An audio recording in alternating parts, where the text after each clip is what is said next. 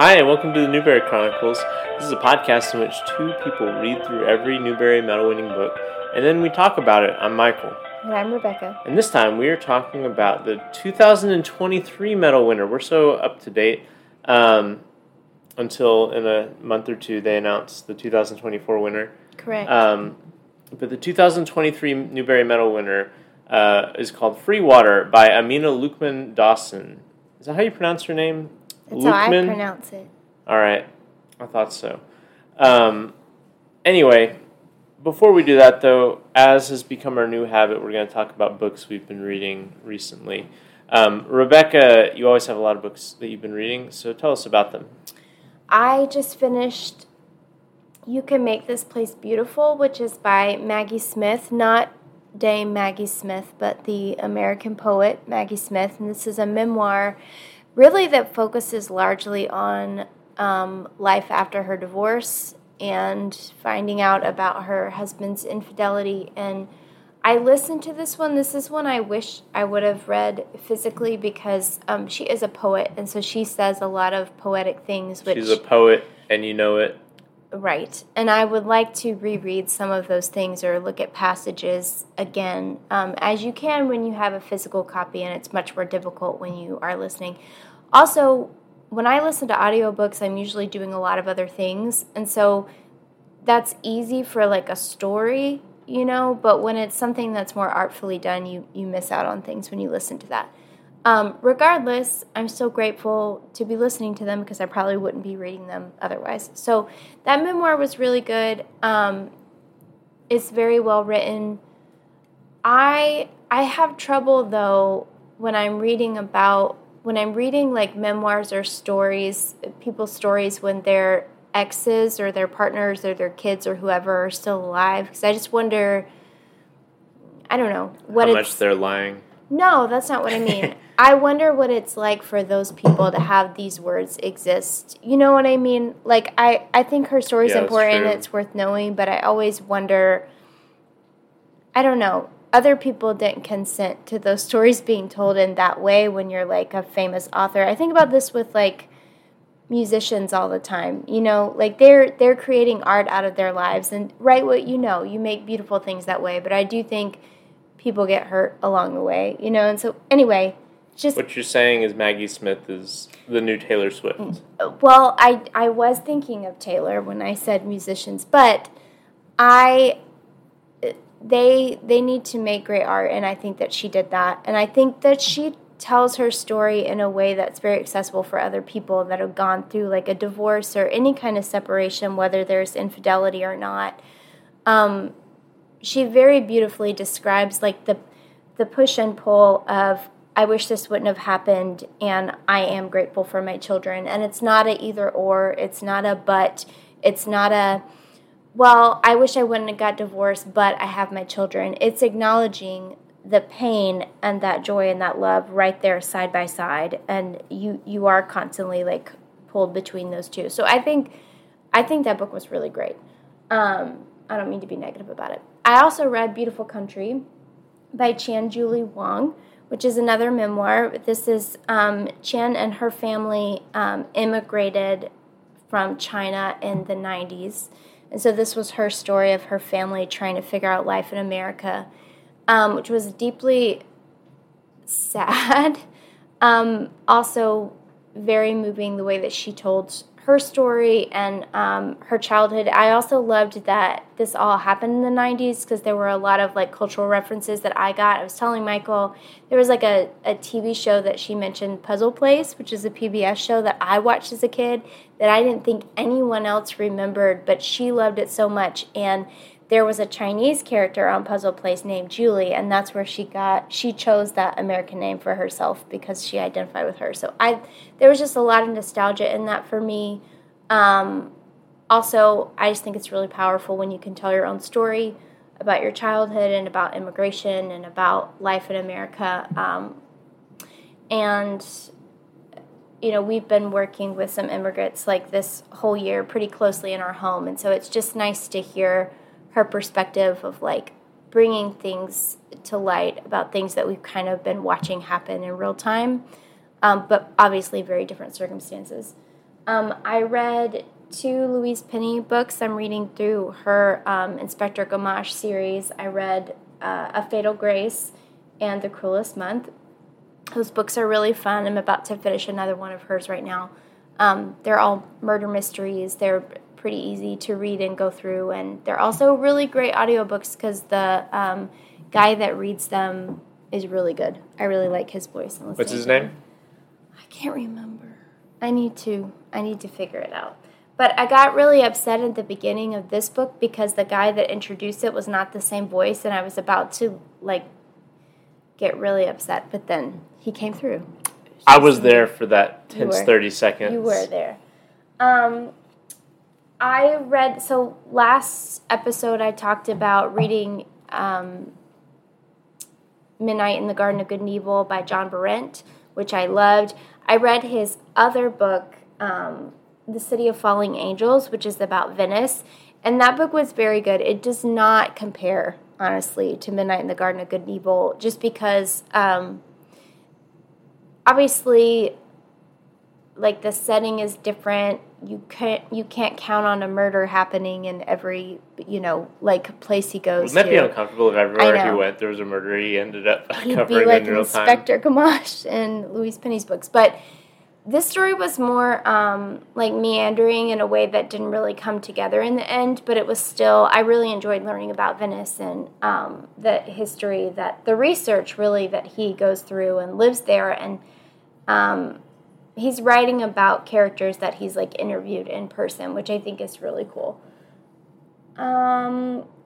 We read The Mouse and the Motorcycle. Well, we listened to it with our son Jarvis by Beverly Cleary, and that's one Cleary book that I had never read before, and we really enjoyed that. And Jarvis enjoyed Ralph, so we'll be reading some more Ralph in our Jarvis future. Being our son. Yes. To anyone who's listening who doesn't know us personally, which I think is nobody, but right. I listened to The Dutch House by Ann Patchett, which was so good. Ann Patchett is, I think, my new favorite author that I've read this year. She is just fantastic. And The Dutch House was especially good because Tom Hanks read the audiobook. So that was super fun. How did they nag that? I don't know, but it was super good. I loved it. Are you sure it wasn't his brother? I listened to this podcast one time about how his brother does the voice acting that Tom Hanks doesn't want to do when they want someone who sounds like Tom Hanks. Well, they said it was him, and it sounded like him. Well, it could have been. I don't remember his brother's name. But Ann Patchett is so good, you guys. If you need to read an author who tells a really fantastic story, but also has beautiful prose and dialogue, and has a nice bookstore. Yes, in Nashville. Has a wonderful bookstore in Nashville where she recognizes local artists and signs all of her books. Read Ann Patchett and go to Parnassus Books because it's fantastic. I didn't really tell you anything about that book, but it's good because we need to get on with this. And last but certainly not least, I read Are You There, God? It's Me, Margaret by Judy Blume. This was my first time. I never read this as a kid. Michael and I went and saw the movie when it came out, and it was incredible. So I was like, I'm going to read the book. And it did not disappoint, you guys. It was so good, and you could read it in a day because I listened to it in a day, and it was fantastic. So that is my list. Great. Over to you. Well, normally I don't have as many books as Rebecca, and I also don't have as many books as Rebecca this time. But I have more books than usual because it's been winter break, and I've been reading a bit more. So since our last episode, which I'm realizing is almost 2 months ago, we need to pick up the pace here on this podcast. I know, it's Once my upon fault. a time, we released ones every 2 weeks. But anyway, in the 2 months since this podcast has last hit the internet, I've read several books. I read this book called Mother/Land, which is a book of poetry by Ananda Lima. Kind of providentially, it was just sent to me in the mail. I pre-ordered my friend's poetry collection, and I think give a shout out to your friend. Who's your friend? Josh Garcia. Go get his. I don't think it's coming out until 2024, but Josh Garcia, my friend from college, has a poetry collection coming out, and I pre-ordered it, and the publisher just sent me a a book. That's cool. I don't know why they did that, but they did it. And so I read it, and it was actually really interesting. Ananda Lima writes bilingual poetry. She, I believe, is from Brazil, and then she is definitely an immigrant to the United States. And she is writing poetry in both English and Portuguese, and so it like switches between the two. And I don't know Portuguese. However, it's structured such that you don't really need to know Portuguese. You can kind of like infer certain things or like get the gist of it. And it's really interesting. Like she does a lot of really interesting stuff mixing those two languages together in a way that's evocative of a lot of the themes of the collection, which have to do with, feeling like a displaced person within a country that's not your home, and like trying to inhabit a language that doesn't feel like your own. And she has I believe it's a daughter who is has basically grown up exclusively in America, and so there's like that kind of disconnect between like the first generation American and the immigrant parent. But it was good. I don't read a ton of poetry, but I do occasionally, and this was a good one. I'm glad it was sent to me because it's something that probably would not have been on my radar otherwise. So thanks for that. Maybe if I'm not saying that publishers should just mail out books free of charge, but I certainly wouldn't disagree with that if they did it more often to me. All the other books are from the library, though, which is the other way that publishers give you books free of charge. Go support your local library. So I read a book called Terrace Stories by Hilary Leiter, Lichter. I don't know. Come on, Hillary. Because I didn't listen to it on an audiobook. I don't know how to pronounce things. And this is a pretty interesting book. I just picked it up from the library. At the end of every year, I try to make sure that I've read a couple of books that have been released in the year rather than just reading older books. And so I just went on, I don't remember if this was New York Times or NPR or whatever, but I found a list of the best books of 2023, and this was one of them, and it was at our library, and I got it. And it's short. It's under 200 pages, or maybe about 200 pages. And it takes a few turns, and by the end, it's something much different. But basically what it begins as is this couple move into this tiny apartment in, I think, New York, some big city where, space is at a premium. And they invite this friend from work over, and they find that whenever this friend from work comes to their house or their apartment, all of a sudden a new door that they've never seen before appears in their apartment. When they open it up, it's this lovely little terrace that they can then spend the afternoon in outdoors. And so even though they're not especially close with this coworker, they start manufacturing ways to have her come over more often because they really like having this terrace. And they get really close to this coworker. And then things progress from there in kind of surprising ways, and it becomes this strange little parallel universe story, but that's also it's definitely literary fiction. So you have a big emphasis on characters and kind of meditative ruminative stuff, and kind of philosophical ideas about personhood and what it means to have a connection with somebody and that sort of thing. It was pretty good. And then I read this book called Ascension by Nicholas Binge. I don't know again, because I didn't listen to it on audiobook. This book was okay. It was basically a sci-fi book about, I guess, less science fiction. Well, kind of science fiction, where this enormous mountain, many times the size of Mount Everest, suddenly appears in the Pacific Ocean.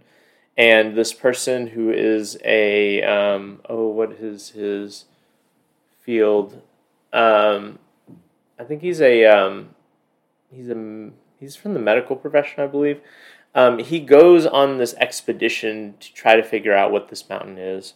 And it ends up being this kind of metaphysical exploration of the existence of God and faith and dealing with past traumas and things like that. It really reminded me of, I've not read the book, but I saw the movie of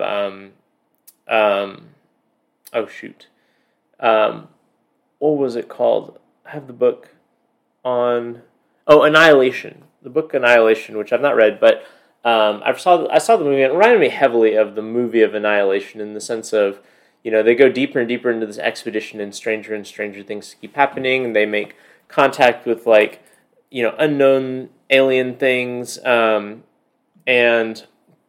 I just it was okay. Like, there were things about it that were interesting, but by the end, when you reach the end and you kind of have everything explained, it's, I don't know, it didn't really hold together. It's one of those books that's kind of intriguing and pulls you along, but by the end you reach, the final page and you look back over it and think, that was just okay. Anyway, that was the last book I finished, and currently I'm almost done with this book, which I think is, of the ones that I've mentioned, my favorite. It's called Looking Glass Sound by Catriona Ward. And this is a really interesting book. It's like a thriller. It doesn't initially appear to be a thriller. It appears to be like a coming-of-age story, where this kid named Wilder, who's been like picked on or whatever, his uncle dies, and his uncle had a house on, it feels like some Maine fishing village or something like that. It's like an East Coast fishing village. That's also kind of like a summer touristy place. And so he and his family go in, before they decide to sell this house, they go and spend the summer here, and so he gets to know people or whatever. But while they're there, they find out about this kind of like growing kind of like urban legend, but not really urban legend because these are really things that are happening. Threat of what the locals call the Dagger Man, where there will be Polaroids of sleeping children, like identifiable sleeping children that people know, with like knives to their, like a dagger to their neck. And so everyone is wondering, who's this man or they assume it's a man, but who's this person who's sneaking into houses in this quaint little village and taking Polaroids of knives to children's throats. And so there's that kind of like lingering over the course of the book, and that eventually explodes about like 25% of the way through the book. And from there, it really takes some turns. Like, this is a book that has some wild turns. It's initially a coming-of-age novel, a little bit about like the kind of crush that this protagonist is having with some of the locals. But it eventually like takes turns into becoming like a metafiction about like the writing of the book itself, and about like different characters' descents into what may be madness, or what may be actually people playing tricks on them, or something supernatural going on, or whatever. It's been a really entertaining read, and I'm not done with it yet, but I've really enjoyed it so far, and I'm pretty close to done. So that's what I've been reading. All right. Well, let's talk about Amina Lukman Dawson. Yeah, Freewater. So, Rebecca, you researched her, right? Yes. So she was born in New York City, but she was raised in Linwood, California, with her parents and her 3 siblings. She loved writing and reading as a kid, but she got her, she got her BA in political science from Vassar and a master's in public policy from Berkeley. And during her work, she began combining her love for words and public policy, and she started writing opinion pieces for newspapers. She has written op-eds for the Washington Post and the San Francisco Chronicle. She's also written journal articles, book reviews, and some travel writing. She moved to Petersburg, Virginia with her husband, Robert, and while she was there, she learned a lot about the rich African-American history in Petersburg, but realized that there wasn't a really good book that described that history in an accessible way. So she wrote one herself. She did a lot of research, and she interviewed a lot of the people that lived there. And she wrote a pictorial history book that was called Images of America, African-Americans of Petersburg. And that was her first published work, other than what she had written in magazines and newspaper articles. Oh, so this wasn't Freewater. I was assuming you were building the Freewater here. No, she wrote a pictorial history book. And I don't remember the year that it was published, but it is about Petersburg, Virginia.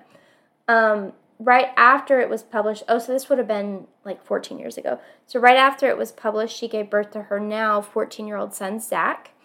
And as, you know, with her child, she and her husband would read him a lot of books. And that really allowed her to return to reading children's literature. And during that whole process, she began to dream and think about stories she wanted to write for her own son. And that's where she began creating Freewater, which I thought was really sweet. You know, just sweet. like re-engage, which that's one thing that I've been so grateful about with our own kids, is being able to share stories with them, but also the time that we've been able to spend going back to children's literature and just devoting a lot of time and energy to them, and just knowing the importance of what stories are being told and how they're being told. And for her to be like, you know, I want my kid to have great stories too, so I'm just going to write one. I thought that was really beautiful. Freewater was her first novel, which is incredible that she it was a New York Times bestseller. This isn't the first author that we've had whose first novel was the Newbery Medal, right? No. Who was the other one? Continue talking. I'm going to research this. I think it was who wrote The Mix-Up Files. Yeah, actually, that was what I was guessing. E.L. Konigsberg. Anyway, keep talking. I feel like there's been a few, but this novel was not only a New York Times bestseller, but it also won the Newbery Medal and the Coretta Scott King Award. And she is the first Black woman to win both the Newbery and the Coretta Scott King Book Award. So I thought that was really cool. As an update, it was not E.L. Konigsberg who had a book before Mixed-Up Files. Well, and the last fact I have about her is that she lives currently in Arlington, Virginia. Swank. So. Okay. Well, so it's my turn to tell everybody what... Oh, also, go ahead. If you need to know, she likes vanilla ice cream with caramel topping. Interesting. That was on her author page. That wouldn't have been what I chose for ice cream, but I guess I'm not a Newbery Medal winning author. You know, she's a simple woman. I wonder if she is like my mom and has brand preferences. Probably. Is it Bluebell homemade vanilla with caramel topping? I don't know. What do people eat in Arlington, Virginia? Expensive ice cream. Maybe she goes to that place in Georgetown that we go to. Yeah, I don't remember the name of it. Thomas Sweet. Shout out to Bougie Ice Cream in D.C. Anyway, the problem with me recounting the plot of this book is that I finished this book maybe 3 weeks ago. It's my fault, guys. I'm not specifically blaming Rebecca, who had a lot going on otherwise, but I am using that as an excuse for any shortcomings that I have with the plot. So, Rebecca, please correct me if I'm wrong. So, Freewater takes place during the antebellum era in... Is it North Carolina? Where is this supposed to be? It's North Carolina. The book opens with two kids running away from the plantation because they're Black and they've been enslaved. Their whole family is enslaved. Their mom is in the plantation and many other people as well. And they successfully run away, but in the course of running away, they find themselves in the swamp, which is how they manage to run away, because the people can't find them anymore because they have been swept by a river or a stream into the swamp. And the names of these kids are Homer, who basically is our protagonist, although the book shifts point of views each chapter, or many chapters it switches point of view. So we have many point of view characters, but Homer's the one we stick to mostly. And then Ada, who's his little sister. And their mom is also trying to escape, but she got caught. And so Homer and Ada are just kids alone in this swamp, and their mother's taken back and horribly beaten, and, it's, really awful. And the mom whose name is Rose, has to stay back at the plantation, and the kids are in the swamp. And the kids eventually find a bunch of other free Black people in the swamp, in this cleverly hidden little town in the middle of the swamp called Freewater, that's basically populated by a combination of people who have escaped slavery and also people who were simply born here.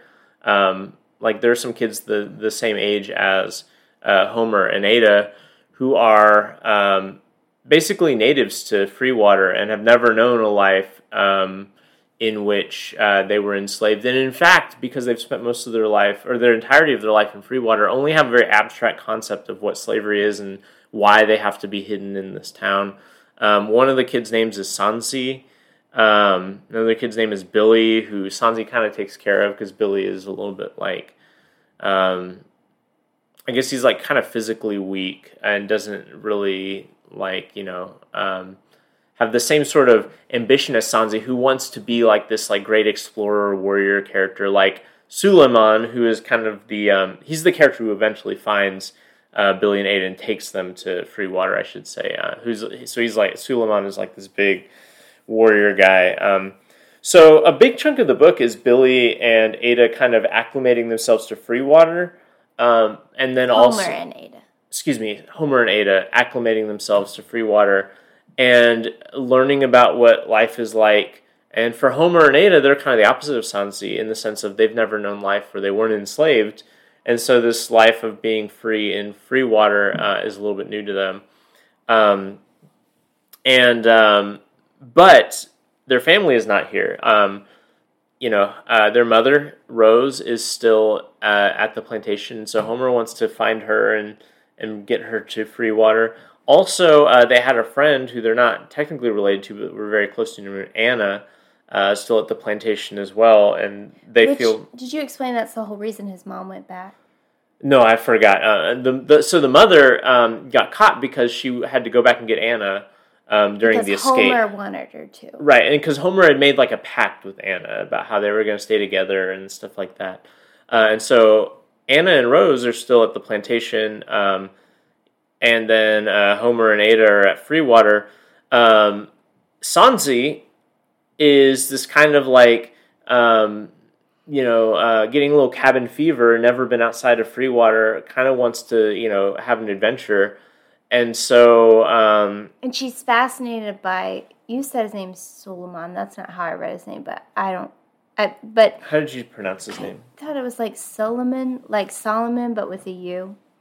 It's Suleman. Yeah. Regardless, she is fascinated by him because he will... He's like this like powerful man who's a free spirit and can like appear... He's also the one that... he like founded Freewater with some of the other people. Yeah. He's like an elder of the Freewater. And he goes back and forth to plantations and steals like tools and other supplies, and also helps to bring enslaved people to freedom. And so he is one that will go back and forth a lot, and Sansi is just fascinated by him and basically wants to be him. Right. Now, there's a lot of characters in this book, and the plot is fairly simple, but becomes complicated at moments. And the reason it becomes complicated is because all these little characters have their things going on. So I'm going to do a brief rundown of some of the other characters. So we have Ferdinand, who is also in Freewater, and he's kind of like this mean kid. At first, he's initially presented as kind of like this bully who's always like, taunting Sansi and things like that. You eventually learn more about him and why he feels that way. And he eventually becomes something of an ally. There's also Two Shoes, who is a man who has recently escaped from the same plantation as Ada and Homer. He's renamed himself Turner. But they call him Two Shoes. And because of, I don't remember, reasons that have to do with the plantation, right? Because the plantation owner gave him shoes. Like, he was like a big buddy of the plantation owner and was like really loyal to him. And he gave him shoes. So he is kind of at different parts doing different things in the book, but initially kind of like Homer, trying to like, figure out his way in Freewater, and eventually there's complications that have to do with his connections back to the plantation. I've already mentioned Sansi and Billy and Suleiman, but also parallel to them, and all the people who are in Freewater, is we occasionally flip back to the plantation, and we have Anna, I've already mentioned, and Rose. We don't actually see too much of Rose, who is like basically after she's beaten, seems like nearly to death, but not quite to death. She's like bedridden for a bunch of the book, and Anna has to take care of her. And Anna is like really upset that she didn't get to leave. As is understandably, she's still enslaved. And so she begins plotting ways that she can escape. And she's hatching this big plan that's going to allow everybody to escape by basically poisoning the plantation. And so she's like gathering the supplies that she needs to do that. At the same time, you have Nora, who's a white kid. Plantation owner's daughter. The plantation owner's daughter, who is fairly close to the enslaved folks they have on the plantation, and is kind of awakening to the fact of like, wow, this is a really kind of awful thing that we've done to these people. But her sister is about to be married, and so there's like preparations that she has to help with in the plantation for the marriage of her sister. But this is thrown into disarray when there's this attempted escape by all these people, with Homer and Ada being the ones who end up escaping. And that's kind of where she is initially shown like how awful slavery is, because she sees like all the people being beaten. She sees how callous like everyone is, and the only thing they care about is that this wedding is going to be ruined. There's this like a slave catcher. His name is do you remember the slave catcher? He's really sadistic, and she about that Stokes, yeah, and she spends some time with him and kind of anyway. She's basically getting woke to the fact of that her life at the plantation is propped up by this horrible system, and so she becomes discontented with it and begins to kind of plot ways to kind of undermine it and let some of the slaves escape and things like that. Specifically Rose. Yeah, who she is very close to. She loves Rose. And Rose was her wet nurse, in fact, when she grew up. She had to wean her own son so that she could feed this baby. Right. It's awful. It's awful. And this is real history. That's what's so terrible about it.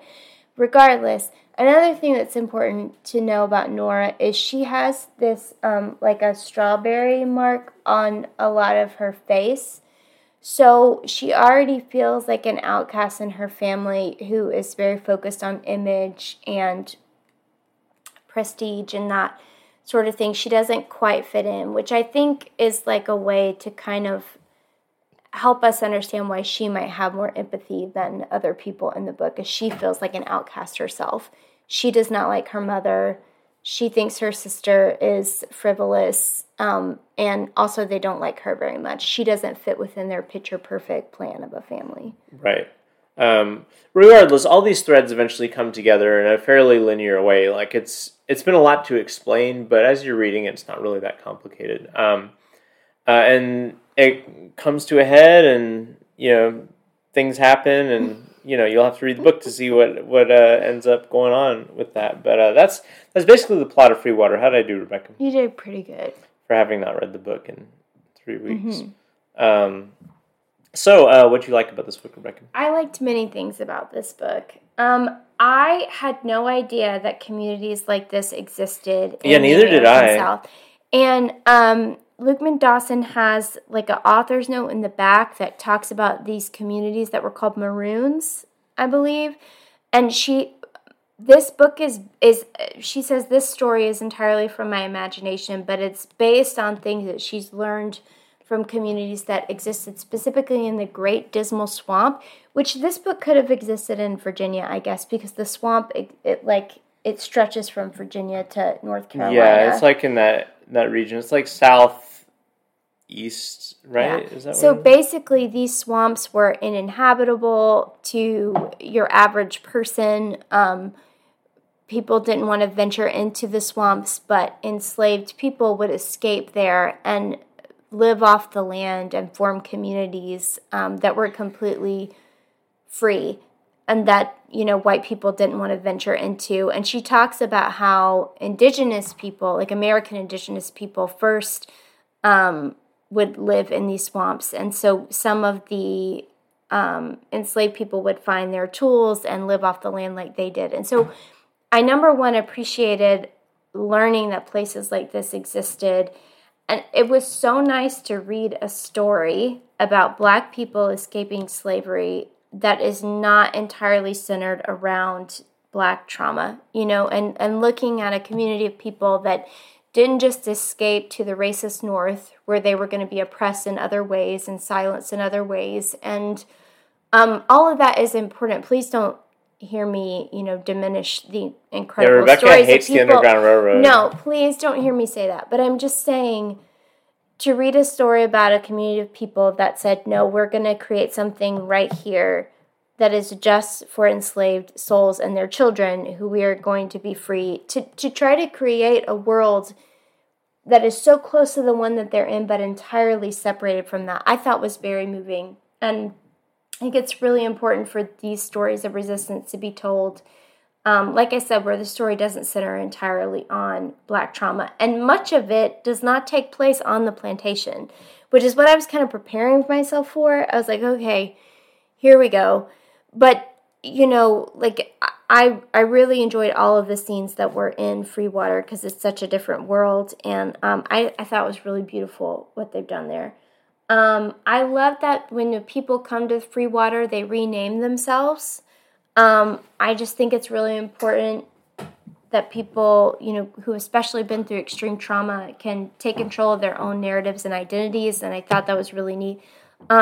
Sanzi and her sister, what was her name? Judah? What was her sister's name? Juna. You're asking the wrong person. Juna, her older sister Juna. Their mom has renamed herself Mrs. That's her first name, which she's giving herself the respect and the honor that she was never given. And I thought that was neat. I thought that was funny because I have a joke with my students. If they ask me my first name, I say it's Mr. Oh, okay. I see. But yeah, so me and this brave woman who fled slavery are exactly the same. I also really loved that there is no corporal punishment in this book except on the plantation at the hands of the plantation owners. So Sanzi, when she goes to the plantation to help get supplies and rescue the people, she is shocked when she sees physical violence. And I think Lukeman Dossman has created a world in which parents intentionally distance themselves from the acts of their oppressors in the way that they raise their children. And I thought that was really powerful. I kept bracing myself for a child to receive some type of physical discipline, which historically is all over children's literature, and it's not here. I think, number one, this book is published in 2022, which, that you don't see a lot of that in books anymore, but it would have been historically accurate, for it was kids a thematic choice. Right. I think it was a thematic choice, and I also think it's incredible. These are parents that are no, we are going to create a world for our kids in which physical violence doesn't exist. And I thought that was beautiful. And I think it's really important for us to take that out of our literature for our kids, honestly. I also really loved the subplot of Two Shoes. I think his story is really powerful. And he has this quote, I'm going to butcher it, but he's talking to Homer, and he says something along the lines of, they don't keep you here. She's talking about, the slave owners. They don't keep you here by, how they abuse us. They make you love something, and that's how they keep you here. And I thought that was a really powerful statement, especially within his story. But, yeah, those are some of the things that I liked. What did you like? I like some of those same things. I think for me the biggest takeaway from the book is the thing you mentioned first, which is just never having learned about or even been aware of the fact that there were communities of formerly enslaved people who, rather than flee north or out of the country or whatever, simply found ways to have communities where they were, and found ways to be, relatively stable and safe, and become autonomous within the world that, not within the world that they knew, because I guess they knew being enslaved, but within the same geographic area. There's, I guess, there's a kind of like totalizing, essentializing idea in history that we have, where we have the enslaved South and the free North, and it's always interesting to find the ways in which that's complicated by, real acts of resistance and bravery, and I thought that was the coolest thing about the book, is just learning about that having existed. I like the other things that you mentioned as well, although, as we'll get into later, I don't think I'm quite as positive on this book as you are for a variety of reasons, but none of which really have to do with things that you mentioned. Like, I agree that those are all good things about the book. Yeah, it's a lot of the thematic things that I really appreciated. Yeah, this is a book with tremendous intentions, and I think that those intentions are the things I latched on to. And it makes sense that she's coming out of a background of nonfiction to me, because a lot of what I latched onto in this book were the implications on like our understanding of history, or the implications on like, what can we learn from this, or those sorts of things. And I think that it can be valuable to present those things in a narrative format, I guess. Even though, as we'll get into, I think the narrative format is fairly weak. So I guess we can pivot to what didn't work about this book for you, Rebecca? Yeah, so her framing device, or I don't know if you even call it that, but she, I guess it is her framing device. She switches between different perspectives of children throughout the book, which I'm not against. Not just children, there's some adults too, right? There's no adults. I thought Stokes got a chapter at least. Hold on, keep talking. I'm going to prove you wrong in a second. Keep talking. Okay, good luck. Yeah, thanks. Anyway, she switches between the perspectives of the children. Aha! Oh, Stokes, shoot. chapter 14. Seriously? Yeah, but regardless, it's mostly children. Okay, I just wanted to be technically because correct. I thought the reason why we're not hearing a lot from the adults is because she was intentionally just doing the children. Well, now that makes me mad. Anyway, so she switches back and forth between these points of view a lot. But all the voices sound the same. There's no real distinction there, and I don't think it's... If the voices aren't going to be distinct, I think she could have just told the story with, like, an omniscient narrator rather than these. But the other thing that's weird to me is that Homer is clearly the main character. I don't really know why. Well, because he escapes. Yeah, but and he's like the audience surrogate. We say he's the main character, but, like... It's kind of underdeveloped how he's the main character versus people like Sansi, where you also see a lot of like her story. Anyway, Homer's perspective is the only one that's written in first person, like a first person narrator. The rest are these third person narrators, but told from that person's perspective. Yeah, I don't really get why Homer has a first person narrator if we're switching to other perspectives. It doesn't make sense to me why his is the first, and I don't really get very much more out of that than I do with the like third person voices. So I just feel like that part of it is kind of weak, and it also, like, in the beginning it was kind of exhausting to me.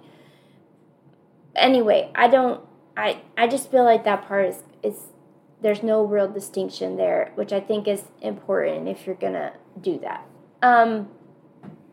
This book reads to me a lot like a screenplay rather than a novel. I think this story would make an incredible movie, and I think sometimes Luke Dawson writes it like it is a movie. What do you mean by that?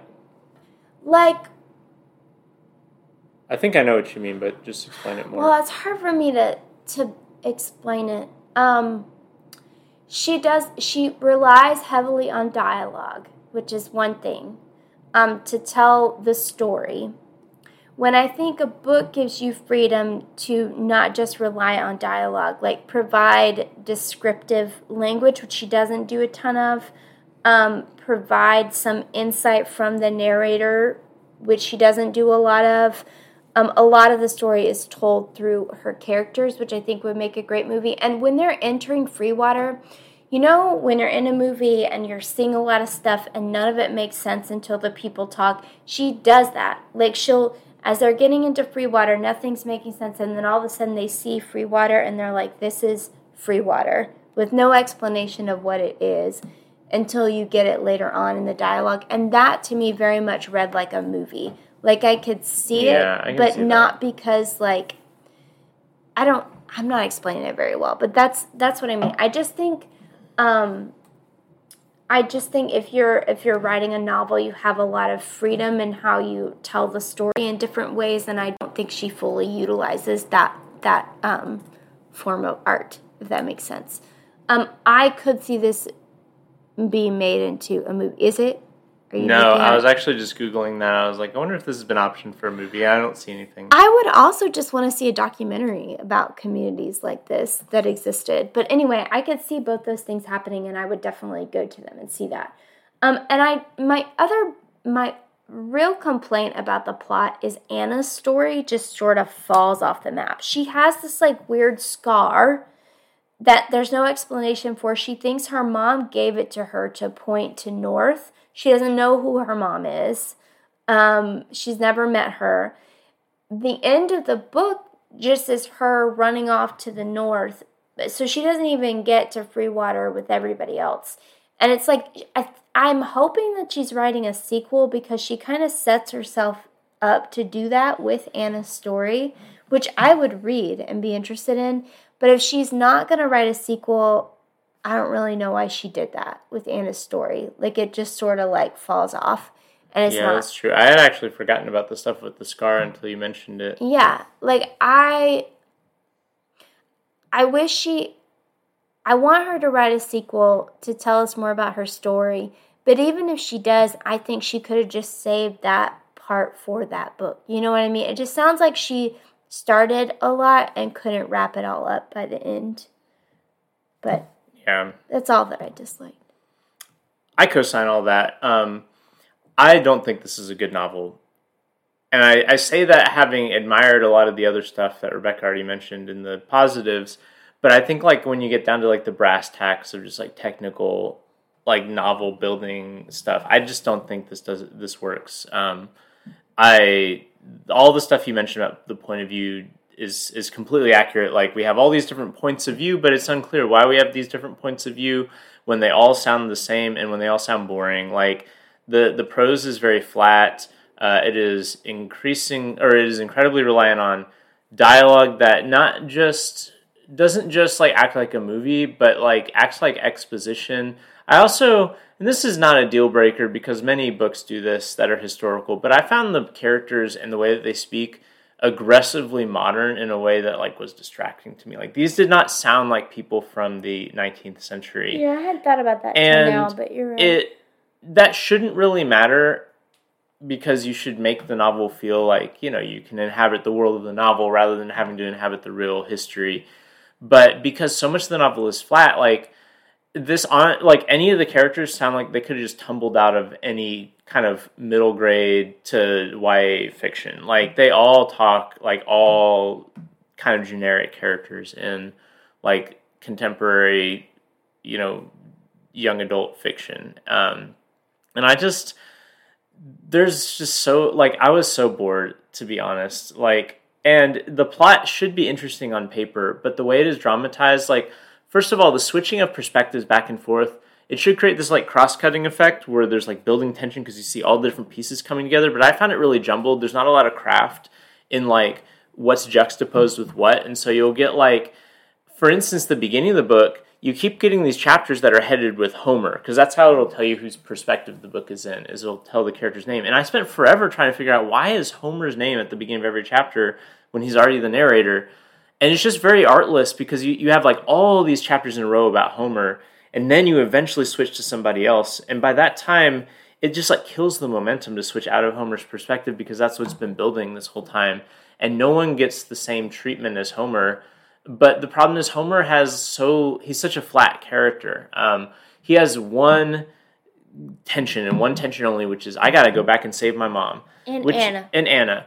And that's like a valuable and a reasonable tension to have, but he's so... guilt, too. He feels incredible guilt that his mom is not with him because he was the one that wanted to go back for Anna. And she said, no, I'm going to go back. So the book tells us that he has incredible guilt. But in terms of how things unfurl, in terms of how the book is narrated, there's nothing dramatized about that, right? Like, he could feel the same. He could, if he were a person who said, I want to go back and save my mama because I want to be a hero, versus I want to go back and save my mom and Anna because I feel guilt, the book would have existed in the exact same way. There's nothing about the book that is specific to his guilt or dramatizes anything to do with his guilt. It is simply mentioned that he has guilt. And that is so much of the book. There's like this creative writing cliche at this point where it says show, don't tell. And the idea behind that is that you shouldn't have to tell the audience everything that they're supposed to be thinking about.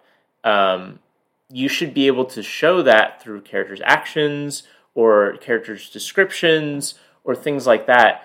And this book simply does not show anything. It tells everything. Like if a character is feeling something, you get it in one of two ways.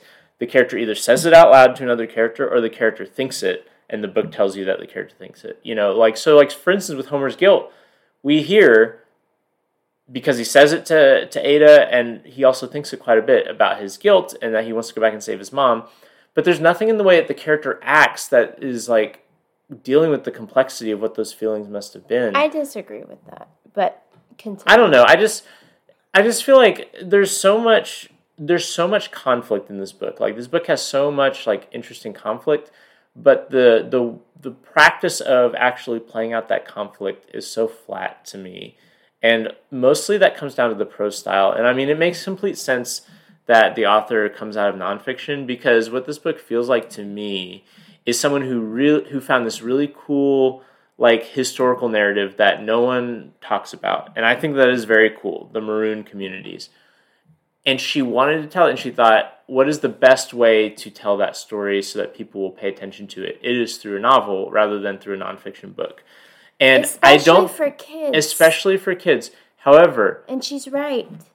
She is right that more people will pay attention to it, but I don't think, based on this, her strengths actually lie in writing a novel. And I think she could have written a much, much, much better book that would have been just a nonfiction book about these same ideas, and it would have been a much different book. And there's not really a point in wishing that you had a different book, but like, also there's not a lot of history written about these communities. Like there can't be. Yeah. It would have had to be a lot of oral. And so, I mean, that's also the other thing too, is the most interesting part of the book for me is like, wow, I didn't know that these sorts of communities existed. But this book doesn't really inform you that much about them. It informs you about this one particular one that I guess is kind of archetypal for like all sorts of ones. But if you're looking for like, I want to learn about what Maroon communities were like in real life, this book doesn't exactly do that, because this book is so driven by, like as novels should, driven by plot and character conflict and that sort of thing. And that's great if those things are good, but I didn't think they were good. I thought they were dull and fairly straightforward in ways that I thought were flattening and uninteresting. And all I wanted to learn about was the actual history of it, which this book kind of, by not being very descriptive, by not being very ornate with how it deals with everything, you learn about what Freewater is fairly early in the book. And that's basically all you learn about the history of it, is that this sort of thing exists and here's how it exists. I don't think... I agree with that. I also think you don't really like historical fiction. I've heard you say similar things about other... Like, I think you like nonfiction. I disagree. For instance, we are currently reading a book called Suttree by Cormac McCarthy, which is historical fiction about Knoxville. But here's what I'm going to say is, I don't like historical fiction when the primary mode is to teach you about history, because it feels like a frustrating way to go about it. It feels like eat a chocolate cake through a straw.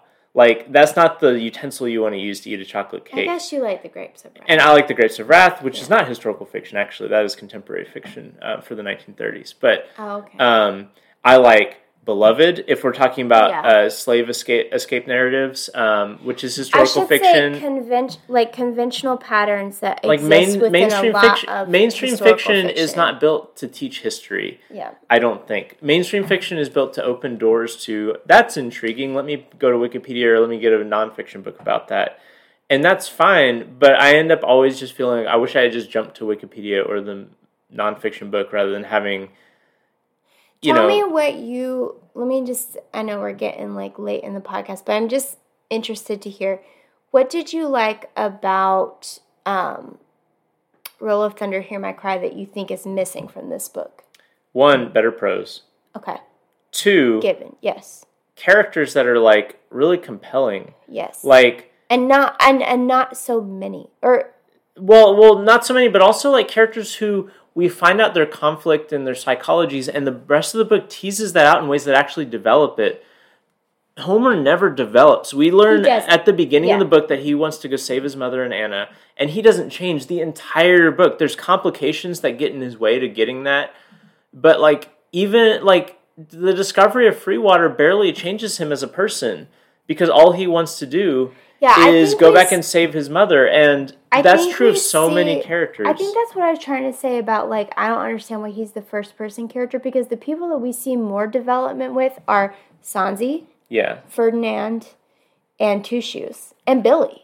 Like, the book should have been, I will say this, the book should have been from the perspective of Two Shoes, which would not have worked for middle grade fiction, because he's an adult and has a much darker story than some of the other people who already have good, dark stories. But that is the character who undergoes like a really tense and complex psychological journey. It reminds me of what the book does with him, and I mentioned this already. It reminds me of what the Harry Potter books do with Snape, who is a character who is, throughout the series, constantly having this really complex psychological struggle that you only find out about in, like, literally the last couple chapters of the book. And I think that the same thing is basically true of Two Shoes here, where at the end of the book, it reveals all this complexity that makes me wonder, why were we not given the door to this complexity much earlier? Because this would have been so interesting. Yeah. No, I agree with you. I'm sorry. Did I cut you off? No, it's fine. I've said what I need to say. I am still giving this book a thumbs up.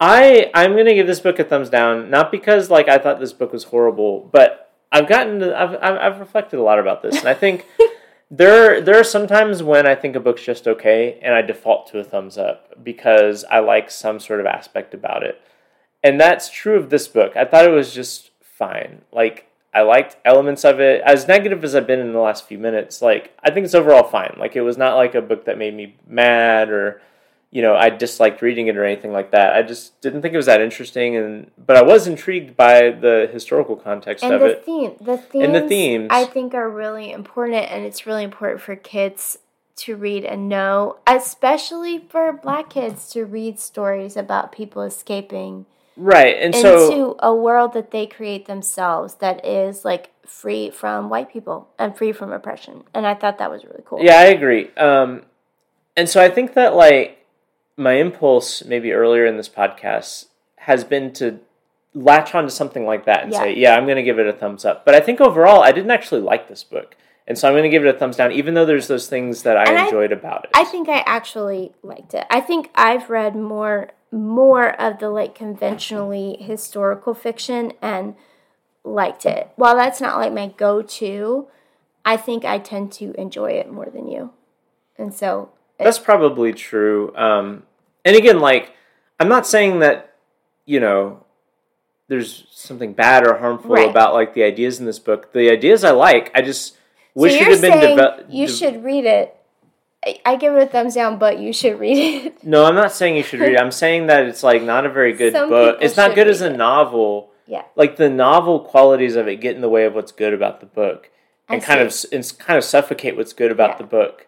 And so I don't want to oversell what I think is good about the book, but I don't want to deny that it's there either. And we can do our own research too, but I am curious if anybody's out there listening and has like read more research about these maroon communities and swamps or other, I don't know if they existed in other contexts. Yeah, they did actually. The one and only time that I had heard of this, did you hear about this?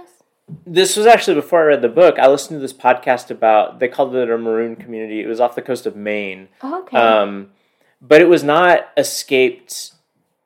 It was not escaped slaves in the sense of what it was here. It was freedmen basically being given land that they thought was you couldn't grow things on it. Mm-hmm. It was like an island off the coast of Maine that was basically a rock. Mm-hmm. And they built a community there, and they called it a maroon community because they would harbor people who were maybe, like, not so legally designated as Okay. free. But I didn't know that this was a thing that happened within the South. I didn't know that this was a thing that even happened beyond what that one podcast I listened to about the I don't even remember the name of that community. Right. So if you have resources for us that you can point us to, please let us know because we're interested in knowing more. There was something else I was going to say. I lost it. But anyway, Okay. let us know. Well, anyway, A House Divided tonight. We didn't talk about what we want to do next before this podcast, which we usually do. Didn't. I think we should do Dr. Dolittle. The Voyages of Dr. Dolittle. Yeah, because we're back to the 1920s, guys. We are wrapping back around to the roaring 20s, roaring with books that don't look very appealing to me. Although I have read The Voyages of Dr. Dolittle when I was a child, and I remember enjoying it. And I have not.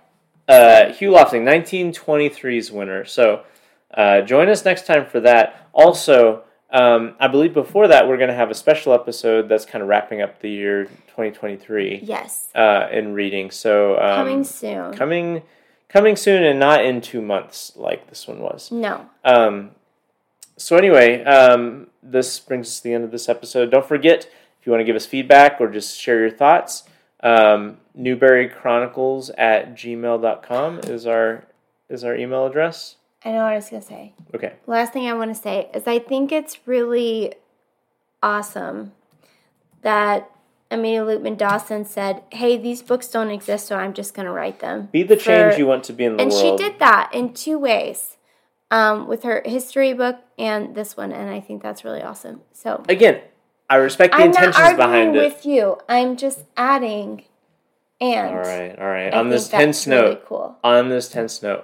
We will end this podcast and see y'all or hear y'all. You'll hear us in the 2023 recap episode. So thanks for listening. Bye.